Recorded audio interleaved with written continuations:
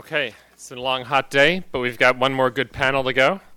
And this is about the environmental challenges for Arctic development. We have 3 panel members, and then we'll have some questions afterwards. The first of our panel members is Brendan Kelly. He's Deputy Director of the Arctic Sciences Division at the National Science Foundation, and he studied sea ice ecosystems, certainly something very important as we think about development in the Chukchi and further north. And so without further ado, Brendan. Good afternoon. I'm going to kind of focus my remarks today on the marine ecosystem in the interest of time. Certainly as oil and gas and other industries look to the Arctic Ocean, I would argue that we're going to need a better knowledge of the ecosystems there to be able to engage environmental threats. Earlier today, Pete Schlaby correctly pointed out that there is, in fact, a considerable body of knowledge of Arctic ecosystems. On the other hand, Meade Treadwell pointed out that it's a new ocean, and I think that concept's important, the newness of it, and I'll come back to that. Certainly, I think the regulatory agencies, by and large, would argue that they don't have sufficient knowledge of the ecosystem to complete the tasks that are asked of them. If we were to contrast what was known about the environments, the ecosystems of the Gulf of Alaska before the Exxon Valdez oil spill with what we know about the Arctic Ocean, I think anybody familiar with the case would argue that in fact, we're not where we'd like to be in terms of our understanding of those ecosystems in the Arctic. And in fact, as Fran Ulmer just pointed out in the Gulf or the Gulf oil spill report, it specifically pointed to the need in the Arctic of a comprehensive research program to provide a foundation of scientific knowledge. So I think that's not unfair to say that the foundation isn't as solid as we would like it to be. So what are the challenges of collecting this kind of information, getting this kind of knowledge about the Arctic marine ecosystem? Well, certainly the remoteness of the region presents a challenge. The cold and the dark presents a challenge. The lack of infrastructure presents some challenges. And certainly the rate of environmental change, the very rapid environmental change that's happening there is a great challenge. I would also suggest that a theme that keeps coming up today, that we can and I think are doing better at coordinating research among multiple agencies and nations. But again, to come back to Meade's comment that it is a new ocean, this is an extraordinary period of rapid environmental change in the Arctic. So in that sense, I think it's a new place and really calls for new and better ecosystem studies. Well, despite the extreme climate, organisms have adapted to the sea ice environment, with polar bears being a top predator and, in fact, an iconic symbol. But the polar bear is actually, at least in evolutionary terms, a recent immigrant that has become adapted to this environment to take advantage of abundant prey, mainly in the form of ring seals. Ring seals give birth and nurse their young in snow caves that they excavate above breathing holes they maintain in the ice. So note that rearing young for these seals requires persistent cold and snow cover. Well, a well-dressed researcher can deal with the cold, but the observing these animals, is difficult because they're hidden under the snow and the ice. So when a ring seal dives from her snow cave under the ice, she can search for food for as long as her oxygen supply will hold up. But then she has to return to the surface and breathe under the snow or come out of the water inside of her snow cave. Thus, the diving, the foraging, and the rearing of young in these animals are all hidden under snow and ice. Well, again, even the well-dressed researcher needs some equipment, some infrastructure to learn about this and other important components of the ecosystem. Some of the best infrastructure remains that developed by the indigenous people of the Arctic, such as this Inuit man in the Canadian Arctic. He's using his dog to find where one of these seal holes is hidden under the snow, and that will allow him to harvest the seal, providing meat and fuel for his family. Well, we've been able to couple this trick of using dogs, seal-sniffing dogs, with satellite-borne microwave sensors to investigate the snow cover available to ring seals throughout the Arctic. We know that as the Arctic warms, the ice is diminishing, but snow cover is also diminishing. Well, thanks to the seal-sniffing dogs, we know what the impact is on seals, increased mortality of the pups due to extreme conditions and predation. Thanks to the microwave satellites, we know the extent of the coming changes. So here in these two panels, I'm contrasting the most recent decade in terms of snow cover in the Arctic with our model forecasts for the end of the century. And the color code here is showing you average depths of snow cover, with into the reds being the deeper snow. So somewhere in the 25 to 30 centimeter range is sort of the critical depth necessary for seals to rear their young under the snow. And you can see that the amount of area covered by that is going to diminish substantially over the course of the century. And in fact, by the end of the century, we predict that ring seals' now circumpolar distribution will likely have contracted to around the northern part of the Canadian archipelago and Greenland, the same area, by the way, that's predicted to be the last refuge of polar bears. So we're increasingly interested in understanding an ecosystem that has begun to change very, very rapidly. The Arctic Council, as we've heard, has agreed to pursue ecosystem-based management on an international basis. That's a worthy objective, but we must recognize that ecosystem-based management is challenging in the simplest and most stable of ecosystems. In the Arctic Ocean, the ecosystem is very much a moving target. It's a new ocean. I mentioned some of the research infrastructure, both traditional and modern, that facilitates Arctic research. The good news is that we have tremendous technology for observing ecosystem functions remotely and more directly. Unfortunately, we are falling behind in maintaining and replacing key elements of that infrastructure, such as the Joint Polar Satellite System and our icebreaker fleet. Our ability to study ecosystems is and will be adversely affected. Well, I don't think we can afford to fiddle while the Arctic melts. We need to kind of orchestrate this whole operation, and I think the Arctic Council's new vigor is very welcome and very important and very timely. Domestically, the Arctic Policy Group, the Interagency Arctic Research Policy Committee, and the Arctic Region Interagency Policy Committee are all making good strides. And I think we're making some good progress on sorting out some of the overlapping duties ascribed to these different entities. The IARPC, the Interagency Arctic Research Policy Committee, has been reinvigorated by a presidential directive to move it under the National Science and Technology Council, and also by investments in NSF and personnel. And I think that's going to serve us well. And in fact, the IARPC is working as we speak on a new 5-year plan of interagency coordinated research. And I'll leave it there. Do you want me to take questions now or later? We'll take them a little later. Okay.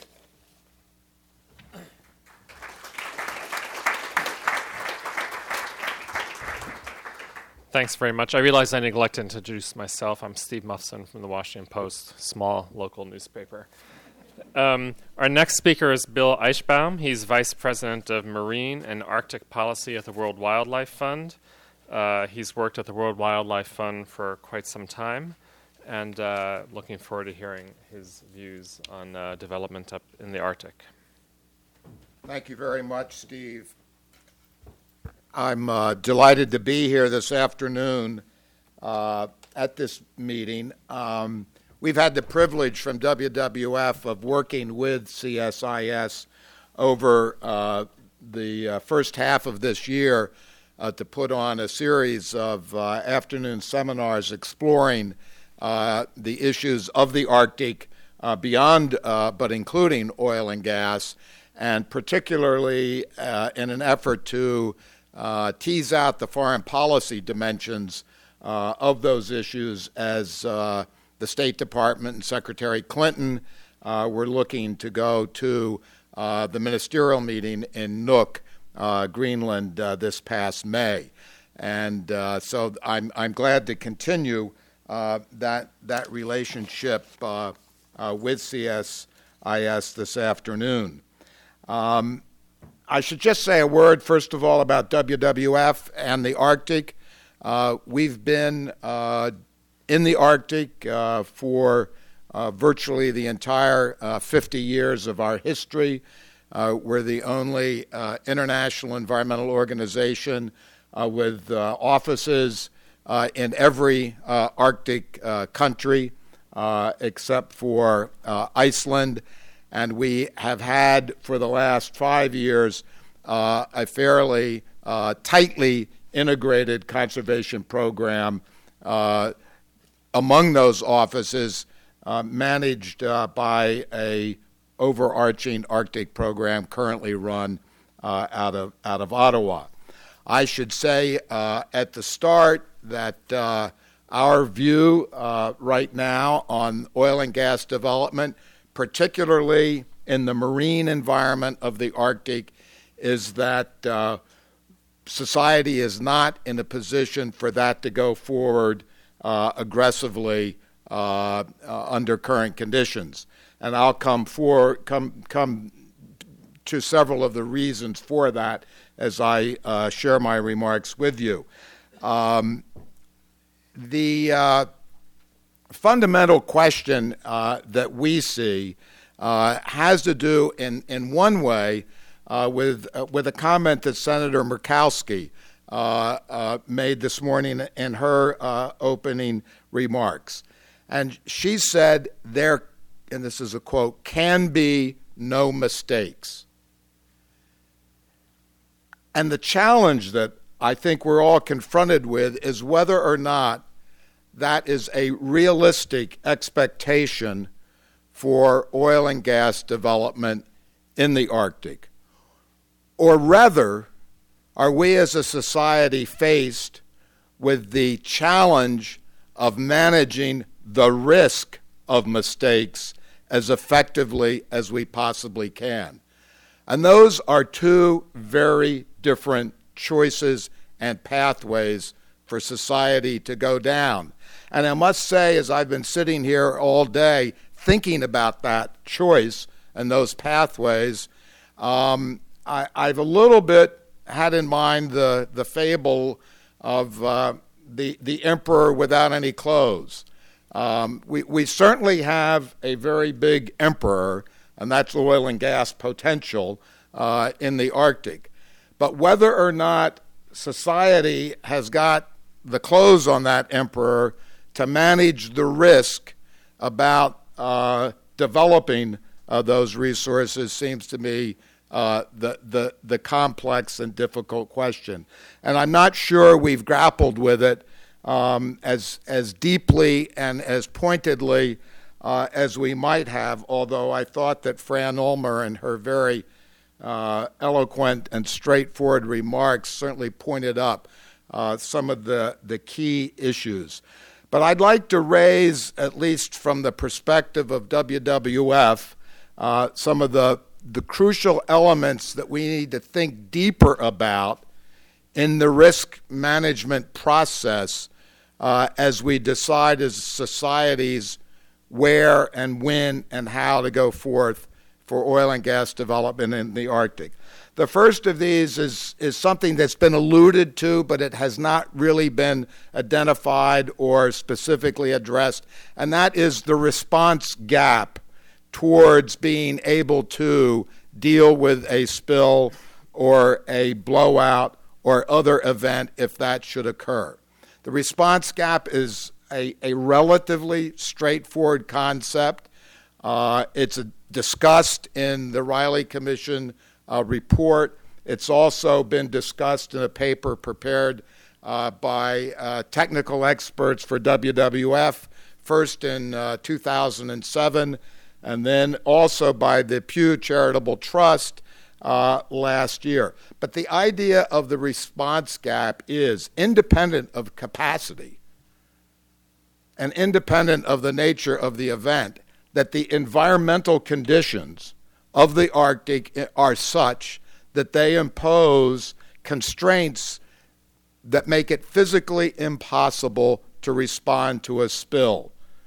The weather, the darkness, the ice, the wind. You've heard them all alluded to in the course of the day. But they actually add up to a real physical fact, which is if there is a spill, nothing can be done about it. And that's actually been quantified in Prince William Sound. And in the summertime, the response gap is such that depending on how you try to respond, somewhere between 15 and 50% of the time, the technology you try to deploy cannot be used. That's in Prince William Sound in the south of Alaska. We are now talking about oil and gas development in the Chukchi and Beaufort in the north, where conditions are even harsher than they are in Prince William Sound. We don't know what the response gap is in the Beaufort or Chukchi Seas. At least it has not been quantified in any public material that's been made available in the process concerned with the current applications for permits to explore. So the response gap is a real, quantifiable impediment to dealing with a blowout that we need to know more about before we move forward in the Beaufort Sea. The second thing that I want to identify as a major issue is the basic lack of capacity to respond to a major spill in the Beaufort or Chukchi Sea. We all know the numbers, so I'm not going to dwell on them, but the thousands of people that responded in the Gulf would find it hard to find a place to get a bed in the 274 hotel rooms that exist in Dead Horse. That's one simple example that can be multiplied many, many times. And this is if there is an accident of any significance. The capacity, whether it's ships, whether it's food, whether it's logistics, whether it's transport, simply do not exist in the high marine Arctic environment of the Beaufort and the Chukchi Seas. So that's another element of where there's a major gap in the capacity. And the third major gap, and I have a colleague from the Coast Guard, and I'm not going to say a word about it, except that the nearest Coast Guard capacity, I think, is about 1,200 miles away. So whether the Coast Guard would be able to respond as required and expected by the American people, which has also been alluded to, seems to be unlikely. I think the final point is to consider what is the nature of the event that we might have to respond to as companies, as governments, as a society. And this is something that we really don't know. Our colleague from Norway had some numbers which suggested that the Norwegian government's planning accident is about half the size of the Macondo accident. That's what they plan for in their portion of the North Sea. The barrels per day that have been estimated in various publications and permit applications by Shell under its current process range from, or have over the last year, this is just over the last year, have ranged from less than 1,000 barrels a day to as much perhaps as 16,000 barrels a day, which Pete Slaby was the number he used at lunch about 3 months ago when they filed their new permit application. I don't know which is the right number. I have no idea. I don't know whether Shell knows what the right number is or whether the Department of the Interior knows what the right number is. But I'm pretty persuaded that there ought to be a clear understanding before permits are issued of what the worst case scenario is that the planning has to be designed around. So again, this gap in information, it seems to me, about what we even will have to consider if there's a blowout or a spill of some nature is very critical. So that's in some dimension how I see and WWF sees the problem. The question then becomes, is there any responsible way to get out of that problem? Or do we just say we're going to be like the emperor with no clothes, we'll pretend we have clothes, and we'll hope it all works out? I'm not sure that that's the only choice that we have, although I feel and fear that that is to some degree the pathway that we're on. But I think that we can do at least a few things that may help us understand the nature of the risk we are running, put boundaries around that risk, and then decide as a society whether we want to run the risk. And the first of those is to deal with those gaps, at least as far as we possibly can, that I've identified. Understand and make explicit what the response gap is. Decide what the size of the spill that needs to be planned for might really be, and then understand what would be the capacities of material resources, et cetera, which would need to be in place in order to deal with that worst-case accident. Then I think, and this goes to a question that I think Brooks posed to Fran Ulmer a moment ago, which is the role of planning in all of this.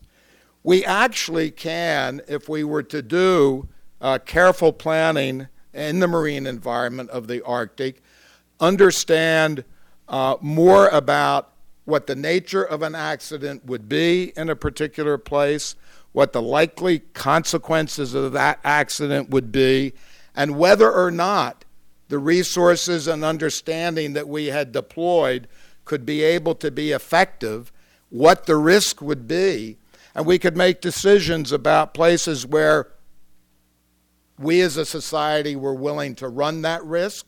And I, representing an environmental organization, might have a much different view of that than would perhaps the lieutenant governor of Alaska, but that's what society is all about, is that debate, so that's not a bad thing. But we could at least then make a rational decision, and we might decide there's some places where we can't respond, the values are so high, we don't want to go there at all. So I would argue that we as a society need to grapple with the planning process aggressively, science-based, inclusive of the interests that are across the region, and move forward. The president has set the stage for this with his national ocean policy, and I think we have a real opportunity to assure that we move forward more successfully if we put all these elements together. I want to say one final word, and I know I'm supposed to sit down, and that has to do with the role of the Arctic Council. There are many in this room who have worked hard on the Arctic Council issues for years, and I think we all feel a strong sense of optimism about the, what I would say, shift that occurred at Nuuk. And certainly our government gets a lot of credit for having instigated and pushed for the areas, whether it's oil and gas, whether it's ecosystem-based planning. But the real test now is going to be, will the council do tough work, and will the governments implement the product from that work, which historically has not been the case. That will be an important test also of whether the international responsibilities are met. Thank you very much.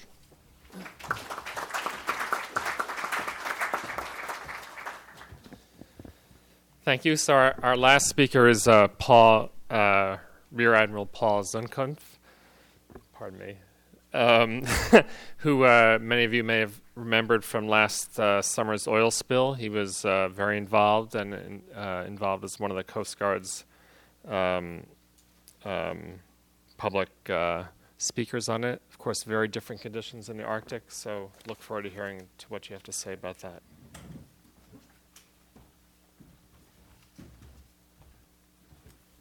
Thank you, Steve. And I'll try not to repeat what the other speakers and what you've heard before. But this time last year, I was the Federal On-Scene Coordinator for Deepwater Horizon, where I had 47,000 responders, 10,500 vessels, 6,000 underway at any given time. We had 3 drill ships. We had 2 of the very few dynamically positioned production vessels on scene as well. And I was also playing to reality TV. And so one thing what you don't have in the Arctic is you don't have bandwidth. You have significant challenges just in communicating. You don't have that same bandwidth. We don't have that same situational awareness as with satellite coverage in the Arctic as we do in the Gulf of Mexico. And I say that because despite all of the great planning you do, as we saw during Deepwater Horizon, with the first shot of any battle, the plan pretty much goes to the wayside. We had thrown everything at that response, and when the president came down and said triple everything, we pretty much stripped every resource that we had. Our buoy tender in Cordova, Alaska, that has the VOS gear, that has the wherewithal to respond in that environment, within 24 hours they were dispatched to the Gulf of Mexico. The same with the cutters in Hawaii. So we pretty much pulled everything that we had and we centralized that in the Gulf of Mexico. So the risk that we took was that our flank was very much exposed. And then as we reached out to other states, as we looked at within their OSRO organization, what can you provide, they were very reluctant to take on that potential vulnerability should they have a spill in their backyard. The good news is we had multiple offers of international assistance, and Norway was a key contributor to that. And so I am encouraged that we would not go it alone should we have an event in the Arctic. But you've already heard the 274 beds in Dead Horse. There are even fewer in Barrow, by the way. We have 2 polar icebreakers, neither one of which are operational. So our ability to provide any sustained, persistent presence right now is limited to 1 medium icebreaker. The Healy, which right now is doing a combined mapping operation with Canada as we look at the outer extent of our continental shelf. But another challenge we have as the United States is we're not signatory to the UN Convention on the Law of the Sea, unlike our 7 other Arctic Council members. I was the co-chair for the Arctic Council where we signed the search and rescue agreement, so I've been able to work Arctic there. And then I'm also the DHS representative to the National Ocean Policy, and we will be chairing the Arctic region with our 17th Coast Guard district in Juneau, Alaska. So a lot of this hits pretty darn close to home for me. But let me just go back to Deepwater Horizon, and the words that Frances Ulmer made was synthesizing information. At the end of the day, as we're looking at what was the impact of the dispersants, the sludge that's moving all over the bottom of the Gulf of Mexico, what is the impact to fisheries? First of all, our National Contingency Plan does not address community health, nor does it address seafood safety. So we had to do it on the fly. So we stood up the largest oceanographic monitoring effort ever conducted at one time in the Gulf of Mexico because I didn't have the science at my immediate disposal to say, here's the impact 5,000 feet below the surface, and then how does it affect everything from microbial degradation of hydrocarbon, very difficult to model, but we're in close proximity to the Mississippi River. Well, we don't have all of those, those aspects working for us in the Arctic. What is microbial decay? Because we don't have the steady influx of natural seeps like we have in the Gulf of Mexico. So I look at comparing and contrasting, what we know, and more importantly, going into our planning effort, what is it that we don't know, and then how do we close those gaps? But more importantly is, how do we get whole of science and build that consensus? I work daily with Dr. Lachenko and with NOAA of how do we did a number of outreach efforts with the universities across the Gulf of Mexico. But there was always that independent research out there populating a blog that would refute everything that we said, and then that would then resonate with the local communities. And so there was this public distrust that don't trust anything that the feds are saying. So it reached a point where only Admiral Allen and I were allowed to speak about the federal response in the Gulf of Mexico, just to try to tamper down some of the public mistrust. But those are some of the realities that we will deal with should we have a contingency in the Arctic, and then it will come back to why didn't we do more research. Our research under ICAPAR had drawn down from at one point $20 million to $500,000 a year.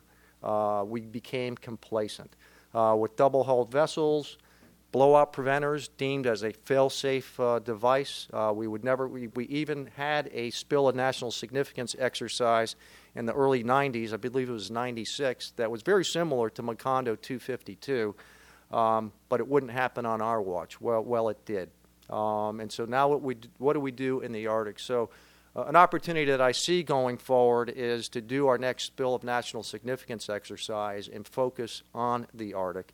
What is it that industry brings to bear? As we look at the very federal aspect of the National Contingency Plan, it's very different from the Stafford Act, which is really driven from the bottom up. Under the National Contingency Plan and under our Oil Pollution Act of 1990, very top-down driven. But we don't have dynamically positioned vessels in the Coast Guard. We don't have remotely operated vehicles. We don't have the latest technology, and we work very closely with Beamer on containment systems, but that technology really is resident within the industry itself. What I will say, and I was over in Houston a number of times during the spill, I think Admiral Allen, Steve Chu, Secretary Salazar, a number of others, we're working with industry, but it was federal government, and it wasn't just BP. It was ExxonMobil, Shell, and others, because as we're into day 87 of a flow rate that we still couldn't quite get our grip on, we started with 5,000, then it was 10,000, 15, 20, 25, and I think we finally capped out at 50,000. One thing I will say is don't hold yourself to a number. Hold yourself to a range. Because numbers will sink you at the end of the day, and it really comes down to public trust. But we did respond to Macondo 252 with everything we had, and we would look at the same as we've seen numbers as high as 25,000 worst-case discharge rates for the Arctic for the leases that are being entertained right now. So we need to, what is available? The responders that came down to the Gulf of Mexico, I think the furthest north they came was from Boston. When I looked at Brendan's slide, I don't think those folks are trained or equipped to operate in the Arctic environment. So our OSRO community, our oil spill response organizations, we do have 3 in the state of Alaska that do have the capacity to respond in that environment. But you have to remember, whenever the seas are over 4 feet or the winds are over 25 knots, which means on most days, you can't burn, you can't skim, and dispersants largely ineffective in an ice environment because you don't get that interface action that you would get like we had in the Gulf of Mexico. Nor do we have pre-approvals to use dispersants or to conduct in situ burning because of the carbon footprint that would leave as well. So As we talk about environmental challenges in the Arctic, they are significant. You've heard about what the capacity issues are, but it really starts with that foundational knowledge of what is it that we don't know, how do we close those gaps, and that is, I expect we have at least one or two Shell representatives here.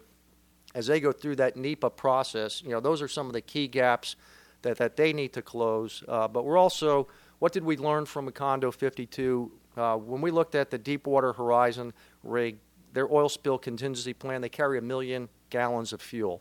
And so that was their oil spill contingency plan, not the 300 million barrel reservoir that they sit over.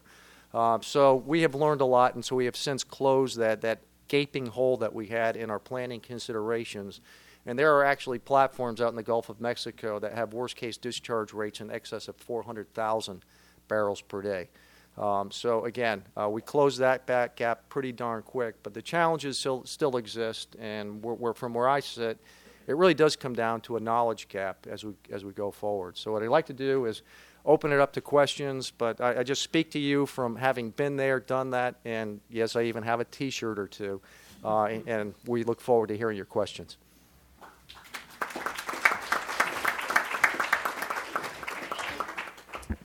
Well, I think the best thing is to open up to questions from the floor right away. And so jump right in. Yes. Robert Shred again, international investor. Since we're talking about an information gap, each one of you seemed to touch on it. What don't we know about what was happening even before Macondo? And what I'm referring to is we know the Gulf was already having troubles on the ocean floor. There was a dead zone. How many spills might have been taking place? Maybe they were minor spills. Maybe they were, things that happen in normal operations. But how many things might have been going on before our regulators really took a good hard look at that area? And I'm trying to transfer that to the problems that you're each outlining for Alaska and the Arctic. I'm thinking to myself, gee, if the regulators weren't prowling around the nice warm Caribbean waters looking for trouble, how many of them can we expect to be enduring the frigid temperatures and conditions up there in order to keep these drilling operations in line? Really, if there was minor or even semi issues and spills, back to this gentleman's question, I guess he's going about the auditing process. How do we know what? I'm going to throw one more tiny part of this. After all is said and done, what were the penalties involved in the Macondo deal? Who went to jail? Who lost their jobs? How big were the fines? I understand, sure, BP ended up, I understand, out of $5 billion now, out of the $20 billion fund has been paid. But my real question is there enough tough regulatory oversight? Let me jump on that one first. And first of all, I would look at, there's some similarities. When we look at the accelerated loss of wetlands in the Gulf Coast, not attributed to Macondo 252. A lot of it, the levee systems, the nutrients that wash out of the Mississippi, what is the accumulative effect of that, and then compare that to the loss of ice, the loss of snow, the refractive properties of that, the rise in seawater temperatures. Obviously, you see that in the Gulf of Mexico, loss of corals. So you have change happening within a change cycle. And now you have another change agent, in this case, a bona fide catalyst that's taking place. So what I felt like I lacked was, what is this element of change, this catalyst? How much of it is attributed to an oil spill, and then how much of this has been occurring over a period of time where now it's all come to a convergence of, we have a spill and we've neglected the loss of wetlands for more than 50 years now. So I think you can look at those very same challenge in terms of gaps, but what is changing, and then what is the differential that was attributed to this? I will say that there's about $5 billion in claims to BP. The Clean Water Act violation has not been adjudicated, and part of those penalty dollars will go to the Gulf Coast Restoration Task Force to look at restoration of wetlands. But just as you start adding up all the response costs, it's now closing in on $40 billion. And so when you look at a cost of that amount, there are smaller drilling companies in the Gulf of Mexico. Rowan is one of them. I don't think Rowan has a $40 billion capital base to respond to a spill of that magnitude. And then where do you go to address those very same challenges? They always say, well, put the feds in charge. We're dealing with a $14.3 trillion deficit. And so those are some very real challenges of who operates and then who incurs that liability to operate in very high-risk environments. What you do see among the tens of thousands of wells in the Gulf of Mexico, when I was called that night, my expectation was it was going to be in a couple of 100 feet of water. When they said 5,000 feet, well, that's the new frontier now. That is where the reserves are, as they're moving out to the far frontiers, deep water in the Gulf of Mexico, and now the next frontier being the Arctic. But that's where our reserves are. We've taken the low-hanging fruit. And so as we reach out beyond our borders, we take on certainly a higher level of risk, and not just environmentally, but certainly from a financial standpoint as well. Paul, maybe I could just add another question. I mean, we've talked about the things that make, or anyone else, things that make the situation potentially worse in the Arctic: the dark, the cold, the wind, the lack of microbes. But what about, is there anything that makes it easier? The water depth, anything. Maybe there isn't anything else, but I mean, I thought also that the water depth puts the BOP on the rig deck at these water depths. Yeah. Hydrates were a real problem at 5,000 feet. So I think just dealing with the hydrates and containment systems, you would not have that dealing with when you're working in a shallow water environment. The fact is, we look at before you even go into these environments that you already have that containment system in place. The capping stack that was placed over the Macondo 252 well on day 87 did not exist on April 20th of 2010. A phenomenal piece of engineering took place to the credit of BP to fabricate that, to put it in place, but that really needs to be readily available. So as we look at these, as we push that risk envelope even further out, but even then, they had to operate within very tight weather constraints to be able to position vessels and put that in place. And so the weather certainly gets a vote in this as well. And so that would be a challenge as we look at containment systems, even if readily available. We're still dealing with weather, and we're dealing with, as I would compare this to a very pristine environment. The Gulf of Mexico normally consumes about 2 million over 2 million gallons a year in natural seepage, and has been doing this for a millennium, or if not longer. So you don't have that baseline in the Arctic as well, at least not to my knowledge. So those are some of the nuances, but weather clearly being the real game changer up there. Just make 2 points quickly.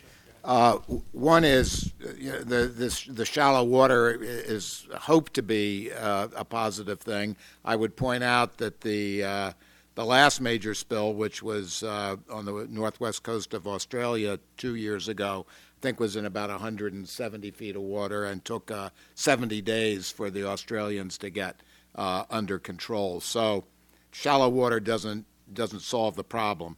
I would also point out that the capping system that's proposed for these exploration wells has not been tested. I think it's being built as we speak for potential use next summer. So again, do we go do this with technology that's not tested? I'd also just like to, your point about the cumulative impacts, that the Macondo was just sort of the last event in a long history, not all of it attributable to the oil industry. I think this is one of the reasons why we need to think about careful planning of how we proceed in the Arctic, both terrestrial and in the marine environment. As the Lieutenant Governor pointed out, Alaska has tremendous resources. They're going to get used. I don't think that's the issue. The issue is, can we do it in a way maybe smarter than we've done it in a lot of the rest of this country, so that we preserve and protect that great pristine environment that's also in Alaska. That's the central ground point, it seems to me, for thinking and planning to get this right. Another question? Everyone's exhausted. I guess my question, maybe ask another question to Paul, which is that, I mean, do you think that this area can be drilled in a reasonably, assuming reasonable risks? I mean, I guess we're accepting that there are risks. What is your view in that based on your experience?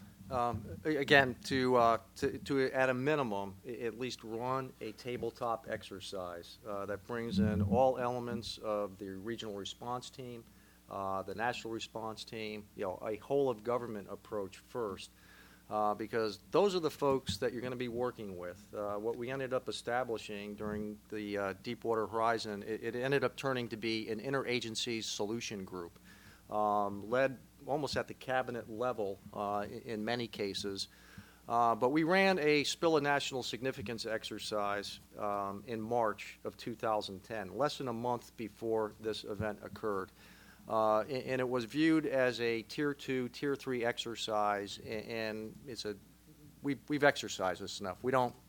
There was a very great lack of interest. Shell was the sponsor, but the truth of the matter is we really need to what I would call in military terms, red cell, what can go wrong, and at least at a minimum do that before 2012-13, before Shell looks at moving forward with this event. So I am an advocate of our next spill of national significance exercise that we focus on the Arctic, and then we also focus internationally as well.